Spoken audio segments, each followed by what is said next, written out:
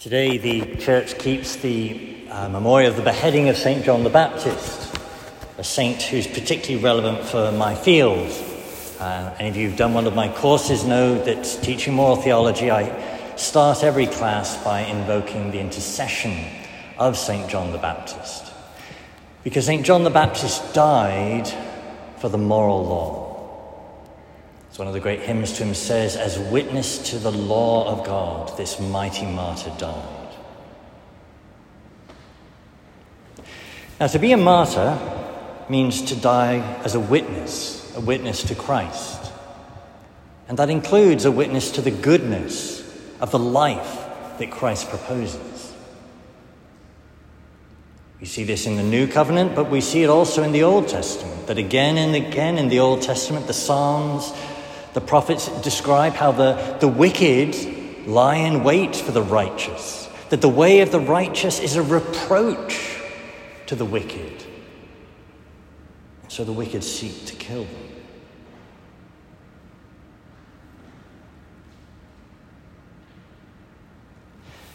Now let's pause for a moment and consider who our enemies are, who those who will persecute us are. Because I think Herod, who the memorial for today's feast, the gospel text describes to us, is a good model in this regard. That Herod had St. John the Baptist arrested. But the text tells us Herod was perplexed, that he somehow liked to listen to John the Baptist. He had John the Baptist speak to him.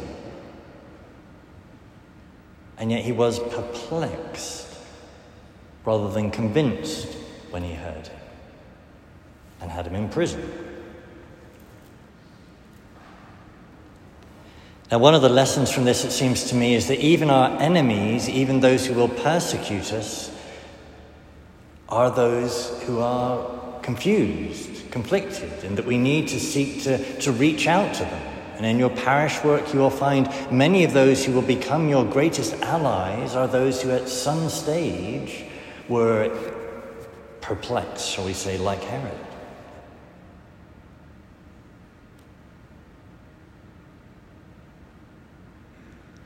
Now for ourselves, the upshot of today's memorial of St. John the Baptist's beheading, because this is the feast when we remember his beheading, is that we need to be ready to die for Christ and die for all that is a part of following Christ.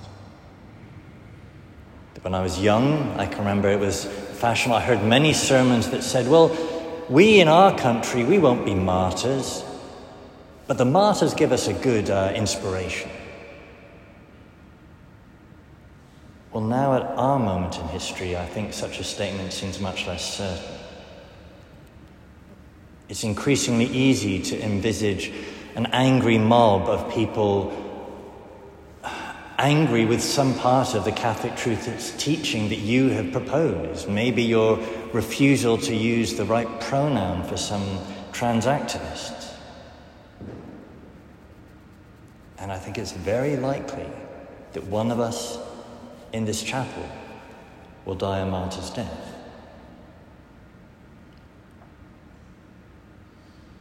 You may be attacked by those outside the church. You may also be attacked by those inside the church. We think of how Cardinal Pell spent a couple of years in prison on false charges drummed up against him. And why were those false charges drummed up against him? Well, the evidence seems pretty clear that there were those within the church that were seeking to bring him down for him exposing the financial corruption. There are others who suffer for seeking to expose moral, sexual corruption. And others too, just for not being willing to compromise within the church.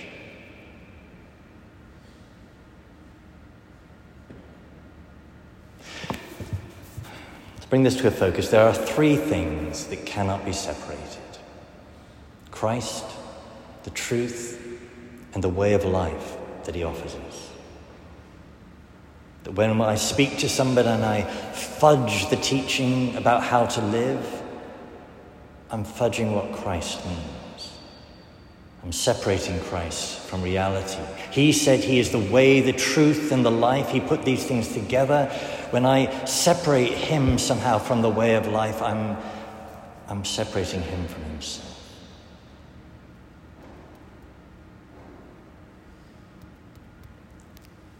So to conclude, for ourselves, being priests, training to be priests, if we would be his priests, if we would be his apostles, then we must grasp how the truth, the authentic way of living in Christ are just inseparable. And if I'm in seminary because I wish to live for him, then I must also be willing to die for him.